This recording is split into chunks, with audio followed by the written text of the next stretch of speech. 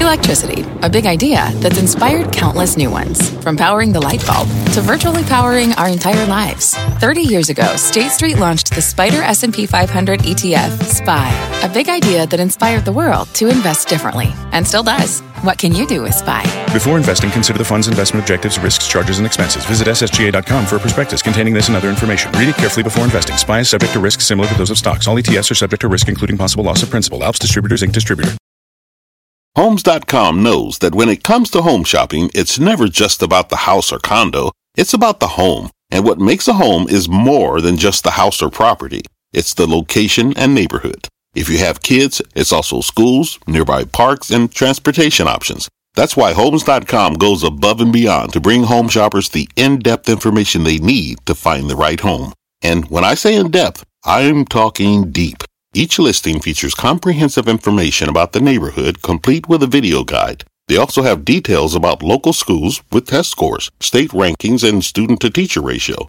They even have an agent directory with the sales history of each agent. So when it comes to finding a home, not just a house, this is everything you need to know, all in one place. Homes.com. We've done your homework. My mission is simple: to make you money. I'm here to level the playing field for all investors. There's always a bull market somewhere, and I promise to help you find it. Mad Money starts now. Hey, I'm Cramer. Welcome to Mad Money. Welcome to Cramer America. Other people want to make friends. I'm just trying to make some money my job. Not just to entertain you, but to educate and teach you. So call me at 1-800-743-CNBC or tweet me at Jim Cramer. All right, how are we going to know when this pain is over?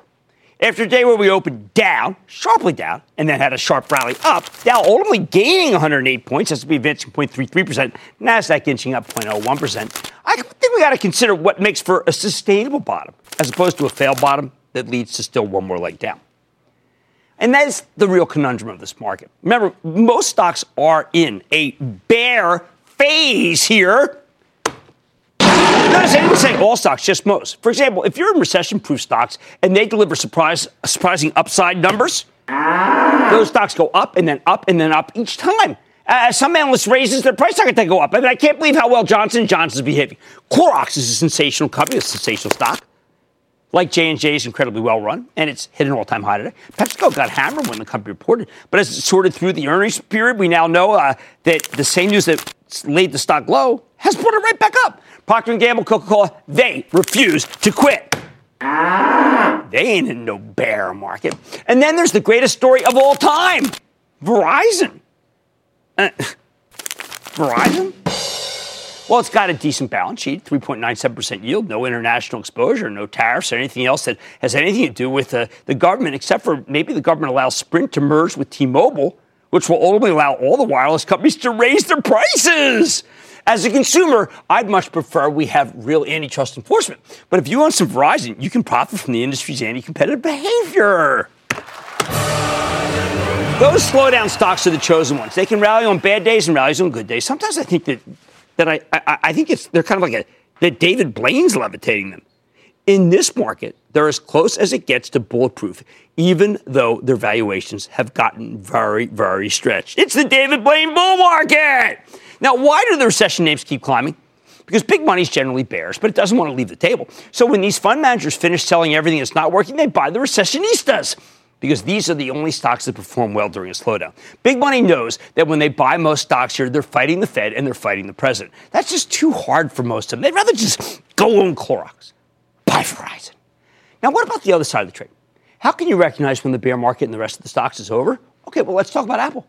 This stock is front and center in the tortured market that none dare call bear, except for, well, me. I want you to listen to Apple, which you know I believe you should own, not trade. I want you to listen about how it fell to the grace. Losing 25% of its value in less than 2 months. $200 billion vanished. Gone. I can't find it. Anyone seen it? Anyone seen the $200 billion? No. See, there you go. Okay. Apple came in. What'd I tell you? Apple came into October with a full head of steam. In fact, it hit an all-time high of $233 on October 3rd.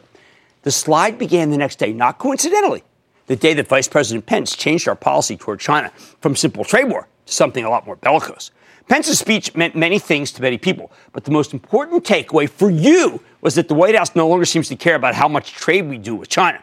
Worse, Pence made it clear that there will be consequences for companies that do a lot of manufacturing in the People's Republic when they could be doing it here in America.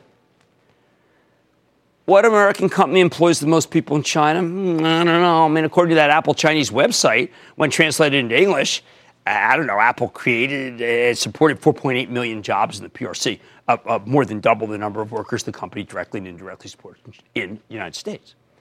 Pence wants China contained. At times, it even sounds like he wants regime change via economic sabotage. And when you view the world through that lens, companies that trade with China are trading with the enemy. So ever since that Pence speech, the stock's been going down. Earlier this month, Apple reported a very strong quarter, one that I liked, but it did not matter. The company announced it would no longer break out the number of phones it sold because that's no longer representative of their business. That one line, hijacked everything good. Since then, we've heard endless reports of supplier cutbacks to Apple that have led pretty much every analyst to suspect that the company's having trouble selling phones. These two issues, China and the perceived weakness in the iPhone, have crushed Apple stock. Every time an analyst cuts his price target or makes a minute cut in numbers, always on the same things I just described, the stock goes down. Every time we're worried about the trade war, the stock goes down. Every time. Then last night, the president gives a rambling, relatively incoherent, to be a diplomatic, interview with the Wall Street Journal, and he says that perhaps he put a 10% tariff on the hitherto tariff-free iPhones that are made in China. He said the American consumer could handle it. Thank you. Suddenly, the reality of the tariffs hit home. If Trump pulls the trigger, you better believe the earnings estimates need to come down. If the president does this, Apple, arguably America's greatest company, the jewel, will be put in an untenable position. If it decides to pull some manufacturing from China, say to please Trump, it runs the risk of the Chinese putting tariffs on its goods. If the Chinese want to play really tough, they may subtly call for a boycott on Apple phones to prevent them from leaving. To me, this is all ridiculous. Apple shouldn't be punished. It should be celebrated. Apple's shareholders have become piñatas as analysts fight to cut numbers and spread fear. I will not play that game. I think Apple stock at 12 times next year's earnings is a bargain. It's a bargain that is beginning to reflect all the bad and none of the good, including great news this very evening from Salesforce, which we will talk to. I bet Apple's buying back stock all the way down and could be a coiled spring on any good news, tariff or otherwise. Here's the bottom line. In this tough market, as long as we don't know if there's a real iPhone slowdown, and until the president takes Apple's iPhone off the trade table, you can't expect an end to the pain. I think it's worth it to hold the stock, though, or even buy some. But at this very moment, I feel very alone. Maybe, just maybe, that's exactly what it feels like to be near a bottom, at least in this one important stock, if not the rest of the tech sector. Let's go to Bill in Florida. Bill. Howdy there, the hardest working man in show business. I sure try. Everything you do, Jim. I at 3:20 this morning because I heard some other guys were getting up at 3:30. I got to jump on them. What's up? Thanks for everything. So a question about the Cloud Kings. I'll try to get through some things quickly. We had the IBM Red Hat deal. Right. We had SAP buying Qualtrics. And we had news of Buffett buying big into Oracle. And then we had Google Cloud canning its fancy CEO. So I'm just wondering if this all rejiggers the competitive climate for the cloud and if Microsoft in particular should be worried. Well, this is a great question because I happen to believe, a huge believer in the cloud. I have not backed away. I see no slowdown. I think the data center is good. I think customers are getting digitized. I think Microsoft is doing terrifically. I think Salesforce is doing great. And I got to tell you, I think even Alphabet's going to step up and start doing some right things. So I'm not backing away. Everybody else has, but I'm with you, sir. Let's go to Eli in Florida. Eli. Hey, Jim. I watch your show when I can, and noticed about a month ago you made a call on CVS over Walgreens, WBA. Right. I've been watching them casually for a while before that, and I continued a bit more closely afterward. What I've noticed is that since your call, more or less the opposite has occurred with WBA outperforming CVS. I was hoping to get your take on that, and specifically, what's your prediction going forward? Well, remember, CVS just had a gigantic move. I've been liking the stock. The stock just moved from 75 to 80 in the last couple days, and I think that's pretty darn good. Walgreens is up from 80 to 83 during the same period. I'll take my view, but it doesn't matter. I like them both, and what I really like are these questions because they are about areas that I think make sense. CVS with the Aetna deal and the cloud stocks. Enough is enough with the negative cloud stuff. Enough.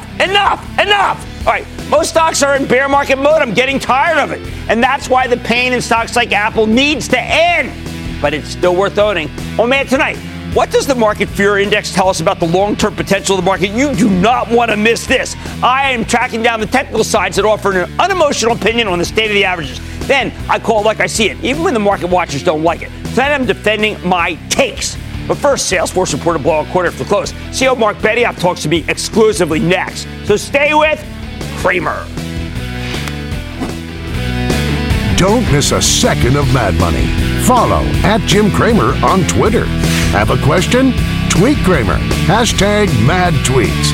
Send Jim an email to madmoney@cnbc.com or give us a call at 1-800-743-CNBC.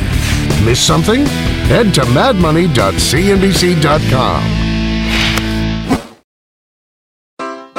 Take your business further with the smart and flexible American Express Business Gold Card. You can earn 4 times points on your top 2 eligible spending categories every month, like transit, U.S. restaurants, and gas stations. That's the powerful backing of American Express. 4 times points on up to $150,000 in purchases per year. Terms apply. Learn more at americanexpress.com/business gold card. Fact. Running a business is not getting easier on your wallet. With higher expenses on materials, employees, distribution, and borrowing, everything costs more.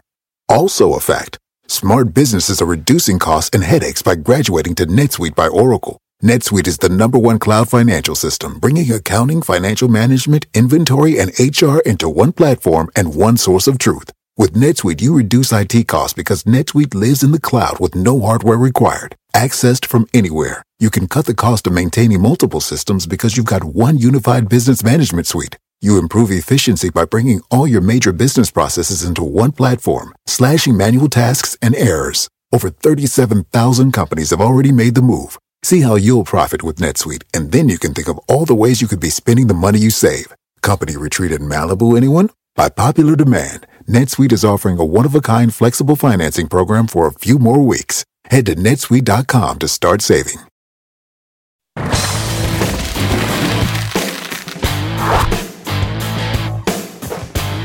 Countering the gloom. Finally, a silver lining in the cloud. The cloud plays, that is. Salesforce just reported another powerful quarter with an even better forecast. Here to break it down is Mark Benioff, the visionary chairman and co-founder and co-CEO of Salesforce. Mr. Benioff, welcome back to Mad Money.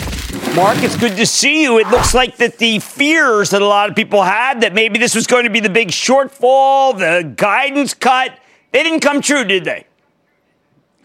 Well, Jim, we just had a great quarter here at Salesforce, and I'll tell you, I've got a lot to talk to you about, but before I do, I really have to tell you something really important, which is over the last 2 weeks, we've had just terrible fires here in San Francisco, and I just want to extend my sincere thanks to all of the firefighters, first responders, and my heart is also with the victims and those families who have lost their homes. Over 14,000 families have lost their homes here in San Francisco, Jim, and 500 businesses as well. And more than half of the first responders also lost their homes. At this time of the year, I want everyone to know that they have our sincere gratitude, and our hearts remain with all those who have had such a terrible suffering over the last 2 weeks here at San Francisco. And how do we help? With the fires. How do we help? Jim, we're giving $2 million today to the victim recovery funds, including the North Valley Community Foundation, and we'd love to encourage others to go ahead and please give to these families who have lost so much. And we will do that. Thank you for letting me say that. And we will do that, absolutely, of course, because that is you.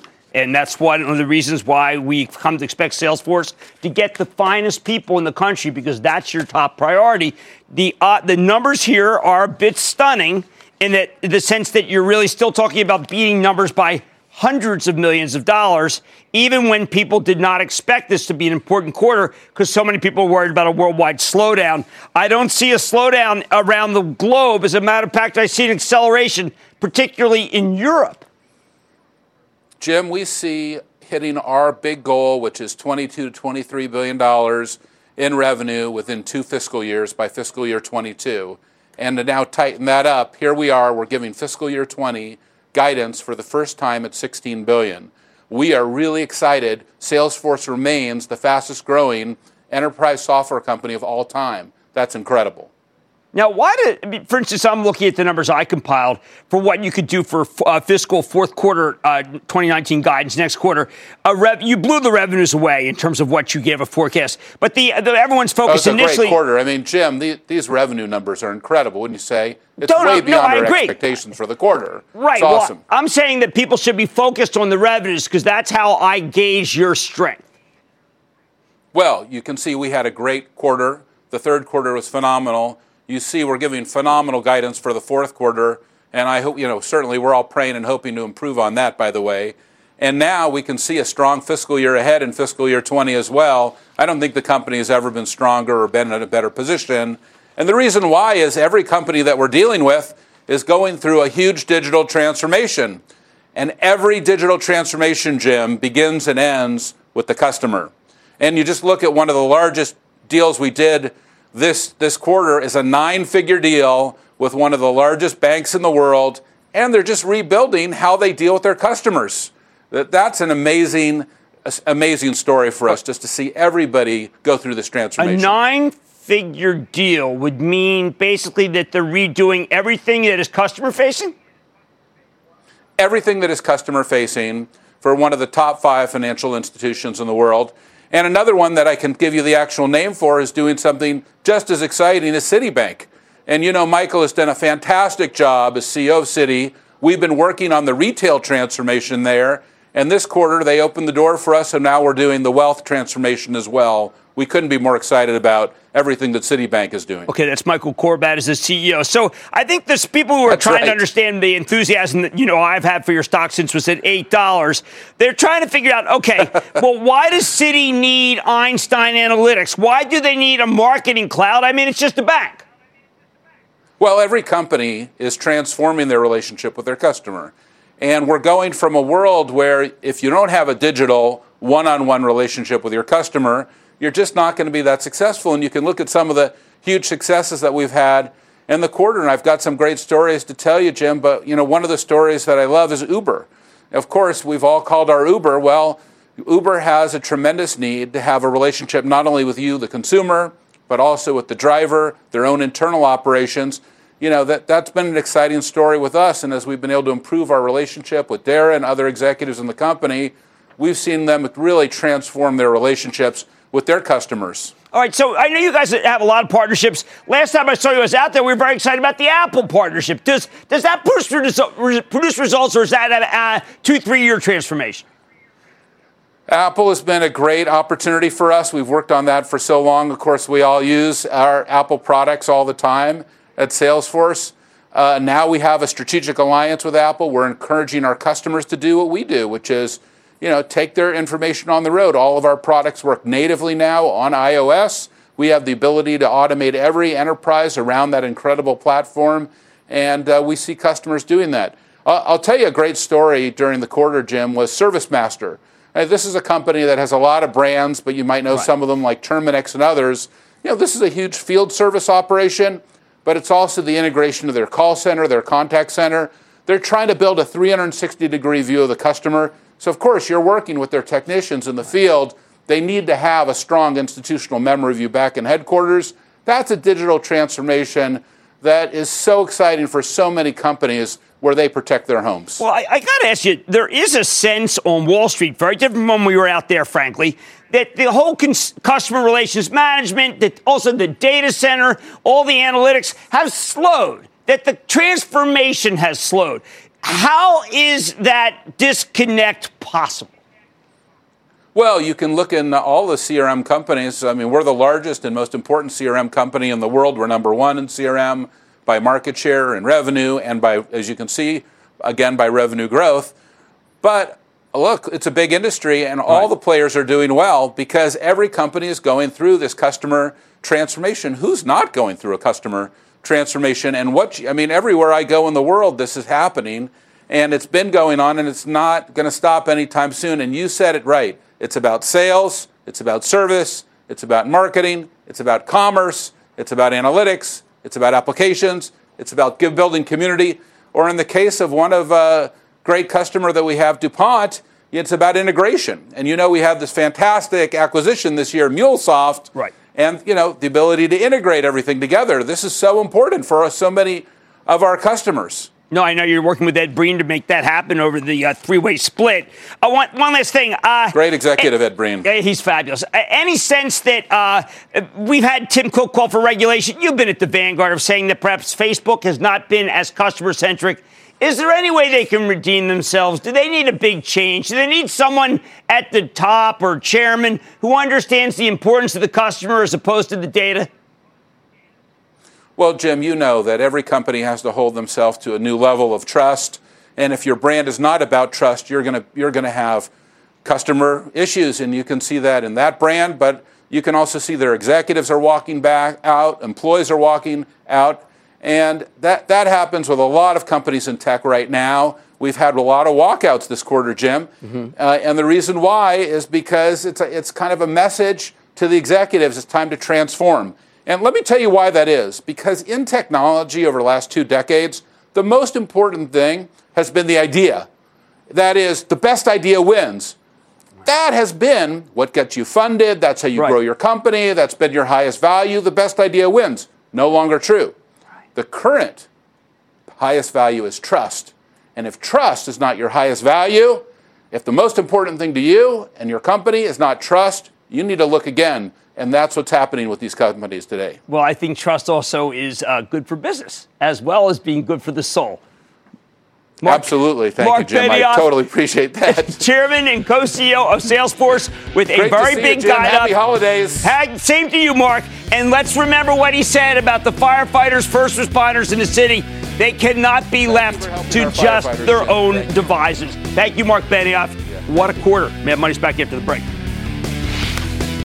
When you're hiring, the best way to search for a candidate isn't to search at all. Don't search, match with Indeed. Indeed is your matching and hiring platform with over 350 million global monthly visitors, according to Indeed data, and a matching engine that helps you find quality candidates fast. Use Indeed for scheduling, screening, and messaging to connect with candidates faster. Plus, 93% of employers agree Indeed delivers the highest quality matches compared to other job sites, according to a recent Indeed survey. Leveraging over 140 million qualifications and preferences every day, Indeed's matching engine is constantly learning from your preferences. Join more than 3.5 million businesses worldwide that use Indeed. Listeners of this show will get a $75 sponsored job credit to get your jobs more visibility at Indeed.com/madmoney. Just go to Indeed.com/madmoney right now and support this show by saying you heard about Indeed on this podcast. Indeed.com/madmoney. Terms and conditions apply. Need to hire? You need Indeed.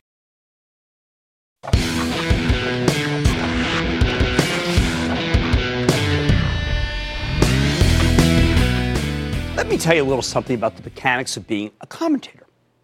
You know what's really not worth it? Taking a stand. You're not rewarded for taking a stand, not in this market, perhaps not in any market. If I had any sense of self-preservation whatsoever, I'd never do it. Fortunately for you, I just can't help myself. But the incentives are all in the other direction. You're rewarded for equivocating, for saying on the one hand, on the other. You can make your life a lot easier by either saying nothing or declaring yourself an eternal optimist or an eternal pessimist, which is equally unhelpful. And you know what people really hate? When you change your mind, when you reassess the situation based on new facts. When you're wishy-washy, not willing to offer a declarative view, routinely just presenting both sides and nothing more, you make your life trouble-free. When you take a stand, you know you're going to get pummeled, as I've been pummeled for stressing the perils of the current situation rather than spending more time on the potential upside. For example, right now, ahead of the G20 and J-PAL speech, I know we're at a very important juncture, and I want people to realize the dangers if, not when, but if our leaders do the wrong thing. I think it's my duty to point out those dangers. Why? Because I'm hoping at this time the Fed will finally take me seriously. 11 years ago, I came out here and I screamed, "They know nothing! They know nothing!" And the Federal Open Market Committee literally laughed at me. They turned out to be sadly mistaken. If the Fed is a learning animal, then maybe they'll be more open to criticism this time around. Maybe they'll listen. But I'm not saying the Fed will necessarily do the wrong thing. I'm certainly not saying you need to sell everything. That's absolutely not what I'm saying. It's not what I'm doing for my charitable trust, which you can follow along by joining the ActionAlertsPlus.com club, although we are carrying a higher cash position because of the risks that I perceive. Let me put it to you like this. I'm reading people on Twitter claiming that I told them that you'll regret not selling things at this level if the Fed screws up and goes full bore against inflation. I don't know. That's a very reasonable statement if you ask me. If the Fed drops the ball, hey, we're in real trouble. However, that's a mighty big if. I'm not saying you need to sell everything because the Fed will make the wrong call. I don't know what Jay Powell's going to do. I think it's possible to look at the data, see it like me, see how weak the economy has become away from e-commerce and employment, and probably err on the side of caution, giving us one more rate hike and then deciding to wait and see before he tightens again. That's prudent. I don't want rash. I want prudence. It's even possible that he won't tighten next month. A dovish Fed could stop the rolling bear in its tracks. At the same time, if the president were simply to say he wants China to have a little more time before raising the tariffs from 10 to 25%, perhaps it's a sign of good faith, perhaps it's a sign that our companies have a little more time to move, then stocks, again, will roar. But if Trump doesn't do that, then I expect more downside. Look, we are in a very binary moment here. These are not controversial statements. In fact, the idea that more rate hikes and higher tariffs are bad for business is the most conventional of conventional wisdom. This stuff is straightforward as it gets, unless you believe the economy is so hot that we can handle many more rate hikes, or that tariffs somehow promote commerce and higher earnings for many industries, as the president claimed in that completely bizarre out-of-body interview with the Wall Street Journal yesterday. But let's go back to the original premise, which is how easy it would be for me to say nothing or just adopt a permanent position, an eternal cheerleader or an eternal bear. If I came out here every day and said it was the seventh inning of the bull market, would anyone really mind?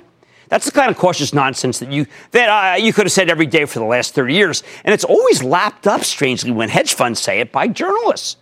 Or if I came out and said, stop worrying about your stocks and your index funds, it's all good, everything's good, it's all good. Maybe I could give it some extra respectability by saying, and don't forget, I subscribe to the Warren Buffett school of stock picking. Don't do it. Again, that's regarded as sage-like, unassailable. Problem is that none of that is actually advice that is at all helpful for regular investors. You have to try to explain the risks and the rewards. You have to try to help people avoid gigantic downside, even if the market could come back over a 5-year period, as was the case from 2007 to 2012. Right now, I think that stocks still have a lot of risk and not a lot of reward, unless Jay Powell and President Trump do the prudent things, and they might not do them. And that's something a lot of people don't want to hear. I'm especially exasperated when I try to warn people that you shouldn't be too excited about the upcoming G20 meeting, and then I get excoriated for being incredibly bearish. Listen, I'd love to be proven wrong, but I don't think the president's all that eager to make a deal with China, something I've been saying for ages. Even if you think that's good foreign policy, it's definitely bad for the stock market. Let me give you the real crux of the matter. The fact is, I've been far more bullish than bearish in my career, and for good reason. Since I got started in this business, the Dow has gone from 1,000 to 25,000. Good call, if I have to say it myself. And I'm going to say it because I want to explain why you should bother even listening to me. In the times that I got really bearish, 1987, 2000, 2007, it was right to be bearish. I messed up big time in 1998. You can read about that in Confessions of a Street Addict. I don't know, 3 out of 4 ain't bad. As my late mom always said, if you don't stick up for yourself, no one else will. So let me be crystal clear. I am not a super bear right now. Not after how oversold we got to be and after how tremendous the Salesforce quarter was. But I do think there could be a lot that could go wrong that's out of the hands of our great companies. Stocks often won't go up on good news, and they get crushed on bad news or even middling information, as was the case with the retailers last week, although we said good things about them last night, they rallied today, and Apple for the last 2 months. That's wrong. I try to call it as I see it, even though it can be really uncomfortable for me. I'm doing my best here. You get my honest opinion. Nobody put a gun to your head and said, you need to listen to me. But here's the bottom line. If you want wishy-washy opinions or permanent bullishness, believe me, you got a lot of different options to choose from. But as far as I'm concerned, that kind of analysis is not very useful. I'd rather try to get it right and help people, which is why I come out here every night, including tonight, and tell you the truth as I see it, even when it causes me to get pilloried on social media, and even when I get it wrong, either through a lack of understanding or simple bad luck. Let's go to Philip in Florida. Philip. Hey, Mr. Cramer, how's it going? It's going real well. How about you, Philip? Oh, really good. My question is about the company Intel. They have a new design on their new products, and apparently it's not going to be as good as the competition this time around. What's your opinion? I think that Lisa Su and Advanced Micro has done a remarkable job. Advanced Micro stock has gone all the way down from 34 to as recently as 19. I think that's an overreaction, and you should buy AMD. I think AMD has taken leaps and bounds above Intel on a lot of different things, and we're really rivaling my old friend NVIDIA. So I would rather buy Lisa Su's stock, AMD. Let's go to Ralph in New Jersey, please. Ralph. Hello, Jim. Ralph. Today I'm looking at Tilray, TLRY, the Canadian pharmaceutical and cannabis company. Jim, with cannabis all the rage today, I can't find any logic in this stock. The IPO was July the 19th at $17. It's traded up to $300. Closed today at $114 with a market cap of $10.5 billion, Jim.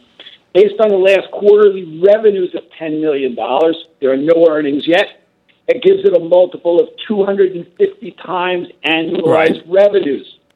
Jim, following you for a long time, I understand investing for value, income, growth, even speculation.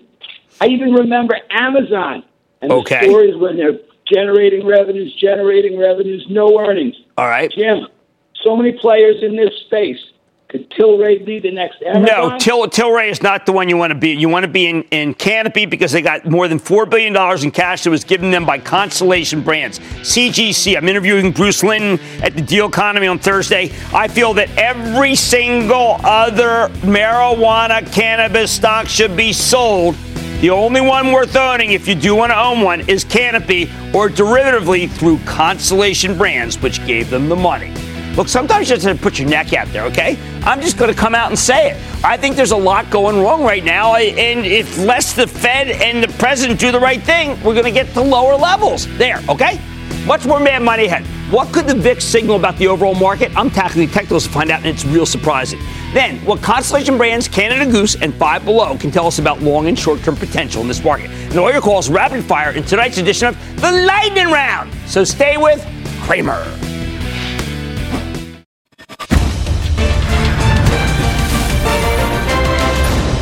Tomorrow, kick off the trading day with Squawk on the Street. Live from Post 9 at the NYSE. I mean, every time you look, they make you plant more olive trees, and then you got to kick it back to the state. And he's talking about Brooklyn. Sorry. A tree grows in Brooklyn. Hey, an olive tree grows in Brooklyn. It all starts at 9 a.m. Eastern.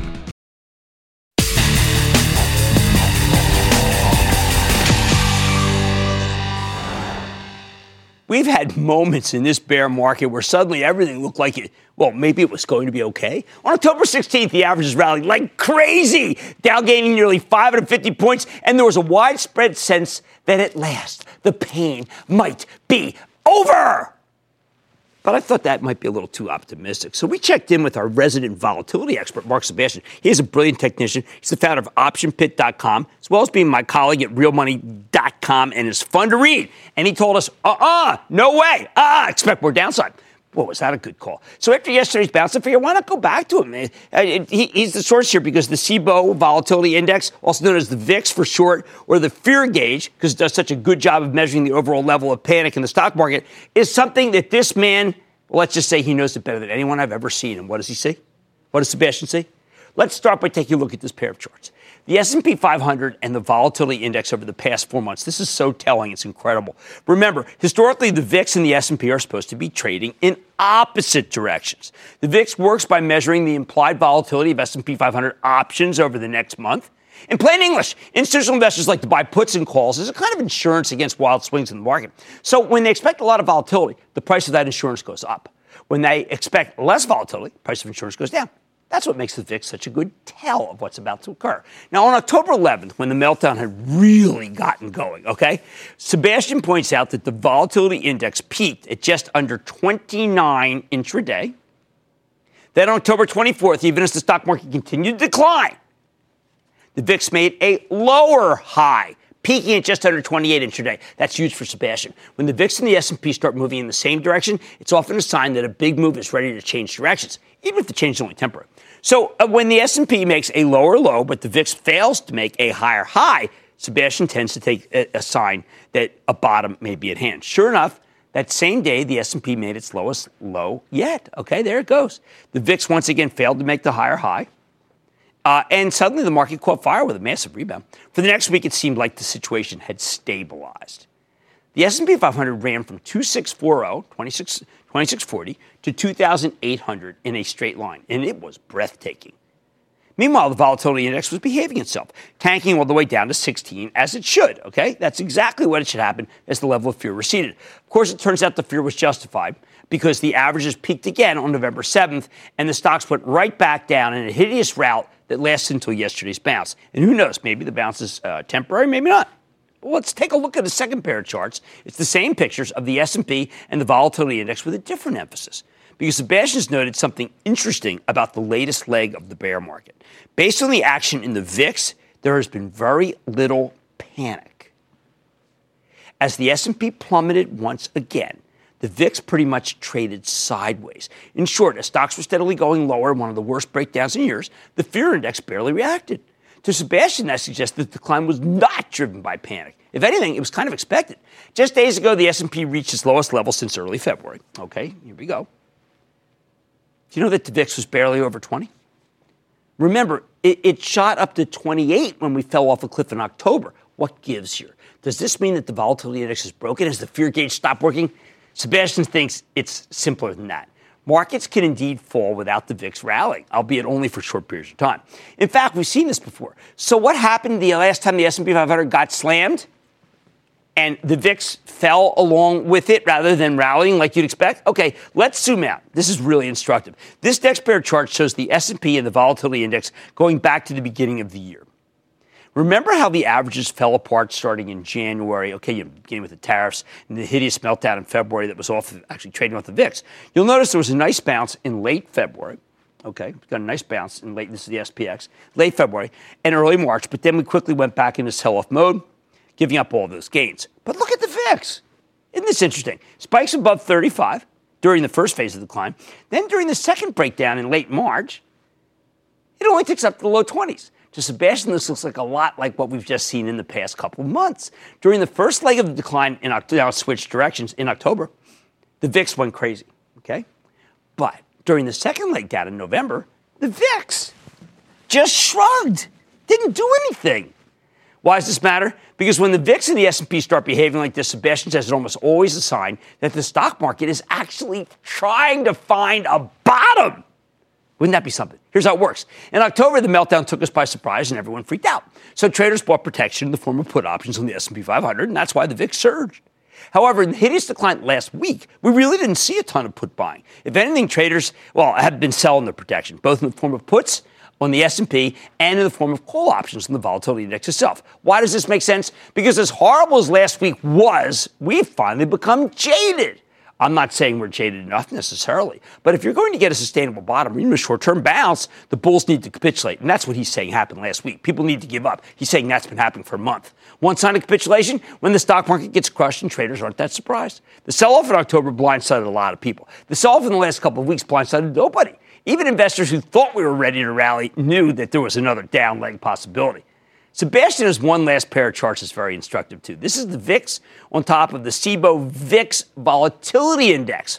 If you can remember any calculus, think of the VIX as taking the derivative of the VIX.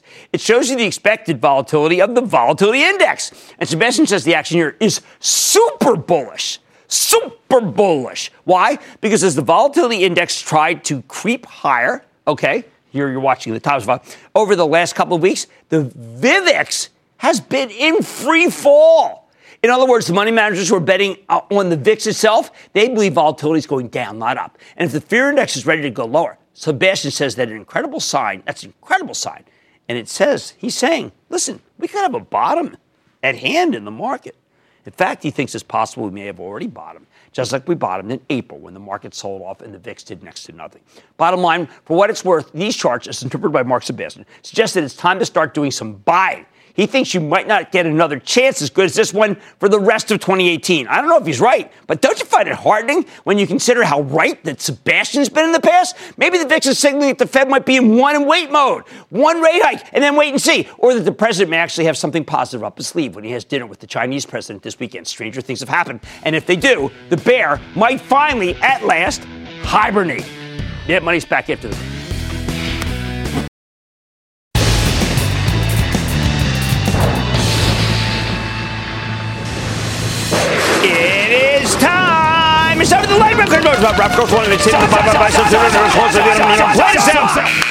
And then the lightning round is over. Are you ready? Ski Daddy, time for the lightning round question. Let's start with Howard in Colorado. Howard. Hey, big booyah to you, Jim. Right back at you, Chief. What's going on? Wanted to find out, I have a position in MongoDB, MDB. Those guys are smart guys. We had them coming out next week. I like that. I like them very much. I think it's a great stock here, and I think that people are underestimating the power of what they're doing for enterprise software, which is on fire. Let's go to Debbie in Arizona. Debbie. Hi, Jim. Thanks for taking my call. No problem. I'm calling about Welltower Inc., the real estate investment trust that deals in diverse healthcare. Okay, look, that does senior. When you do senior housing, we don't recommend anything else other than Ventas. Deb Cafaro's been counted down so many times it is crazy. 5% yield. Ventas is the way we play it. I need to go to Anthony in California. Anthony. Booyah, Jen. Thank you for taking my call. welcome. Thank you for all the things you do for the small guy out there. And go Action Alerts Plus. Thank you. Hey, yes. I got a ticker for you. ADI. Analog had a good quarter. ADI had a good quarter. A lot of people felt that there's some sort of slowdown in their business. It was not bad, and I think the stock's a buy. Let's go to Tim. That's a semiconductor coming. Let's go to Tim in Maryland. Tim. Mr. Cramer, love your show. First time, long time. Okay. A couple of years ago, you recommended Iridium Communications. Is it still a buy? Yeah, it's funny. That one really worked out. It took a while, though. Don't want to give myself an ounce of credit. That one took a long time. But the answer is yes, because it's a unique niche business. Joseph in New York. Joseph. Hey, how are you doing, Jim? I'm doing good, Joseph. How about you? Long-time watcher. Thank you. First-time caller. Yes. Never seen on your show. How about Huntington Bancorp? Has some insider the regionals are not working for me. Yield. The regionals are not working. There are two that I like a lot. I like Citi, which is trading at tangible book. Mike Corbat doing a great job. And I like J.P. Morgan, where Jamie Dimon is doing a great job. Nobody seems to care right now. They will one day. Let's go to Bill in Florida. Bill! Booyah, Jim. Booyah. Is it now a good time to buy Randgold Mines, or do you have a favorite other gold stock? I like gold bullion. I like Randgold, but only because I think that people should have some exposure to gold. I am not a big gold bull right now. I regard it as insurance. Dave in the Illini. Dave. Dr. Cramer. Dave. How you doing? Not bad. You see the way Marley's getting along with Everest there in the Twitter pictures? No, I missed that. I'm going to have to check that out. Thank you. Jim, my stock today is Beantown Boston Scientific, BSX. Oh, man, what can I say? I think that BSX is going to come out, and I think that BSX is going to be in the AFC Championship. I like Boston Scientific. I need to go to Kieran in Indiana. Kieran. Hey, Jim. How you doing? I'm doing well. How about you? Good. I'm from the Kelly School of Business at Indiana University. And how much fun did we have when we were at Kelly? Fabulous kids. What's up? We had a ton of fun. Absolutely. I was wondering if I could get your thoughts on LKQ. I screwed up on this one. I really liked it. Collision replacement. I misjudged how poor the auto cycle was. My bad. It's not working. Let's go to Steve in Pennsylvania. Steve. E-A-G. Is this Jimbo? Okay. All right. Remember, 5 and 6. We're on the hunt. We're in the hunt. We are very much in the hunt.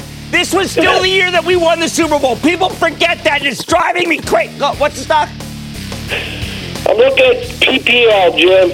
Oh, Pennsylvania Power and Light. How much have I paid those guys over time? It's a fine utility. Nothing wrong, nothing right. I think it does the job. And that, ladies and gentlemen, the conclusion of the Lightning Round. The Lightning Round is sponsored by TD Ameritrade.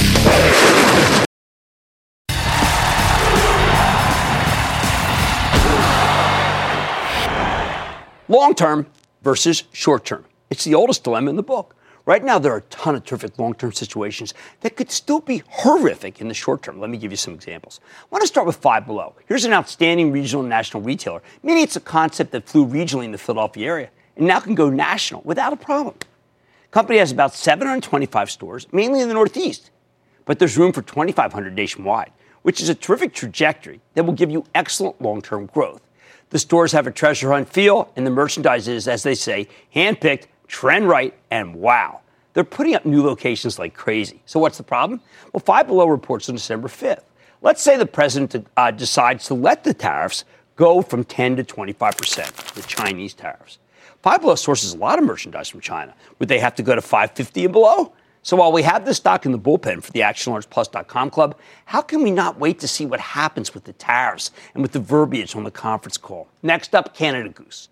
It's just reported one of the biggest beats of the year, earning 46 cents. Wall Street was only looking for 26 cents. Management raised their revenue growth forecast from 20% to 30%. That's phenomenal. The company's direct-to-consumer business has soared and has much higher margins than traditional retail, 75% against 56% in brick and mortar. So what's the worry? This morning, shareholders, not the company, but shareholders, dumped 10 million shares at $65.15. Spot secondary, they call it. The stock was poorly placed, and it traded well below that price almost immediately, closed to $62.82. Will it matter longer term? I think not. This is a great concept, great execution. But don't you think that people will be worried that insiders are bailing? In this market, I bet that will be the narrative, not how there's a nice discount for a terrific piece of merchandise. Finally, there's Constellation Brands, the company behind Modelo, Corona, Victoria, and Pacifico. All fabulous sellers, by the way, at Bar San Miguel, my small plate restaurant in Brooklyn. It also has a great deal of premium wines. I just bought a whole valise of Prisoner this weekend. And if you're concerned marijuana is going to disrupt the alcohol business, Constellation's backing Canopy Growth, the biggest and best Canadian cannabis company. I'm looking forward to speaking to the CEO of Canopy, Bruce Linton, at the Deal Economy Conference on Thursday. But one thing is clear. They may be the only winner coming out of the Canadian legalization because they're the only player with the capital to exploit it, and you need a ton of money to do so. So what's my reluctance with Constellation now that the stock is down more than 40 points from its high? I think the market has turned on beer specifically and alcohol in general. Why? Because of disappointing sales at Anheuser-Busch InBev. The crazy thing, that's a competitor that I think is losing share to Constellation. But in a bear market, who the heck cares? People sell on good news. The last quarter was terrific. And on bad news, other companies in the beer business had bad quarters. These are the dilemmas I find every day. I am confident that longer term, Five Below will grow nationally and successfully. Canada Goose is the best apparel company out there at a discount. And the Constellation is the best way to play beer and bud. But if I tell you to buy them right here and they keep going down, I'll have stuck my neck out for nothing, at least right now. And if they go back up a year from now, who will remember or even care that I was right? So if you have the patience, if you're willing to accept some short-term pain in expectation of longer-term gain, I like Five Below, Canada Goose, and Constellation Brands here. If you can't handle the potential pain, though, those stocks may not be for you. Stick with Cramer.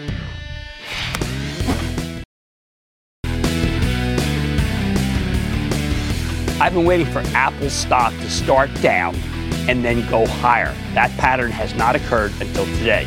I think it's a positive. I've been waiting for Salesforce to report and give a good forecast. It reported a great number and gave a great forecast. These two should make a difference as the worst stocks are stocks in tech, particularly anything related to the cloud. I think that the cloud is very strong and that the bears are wrong.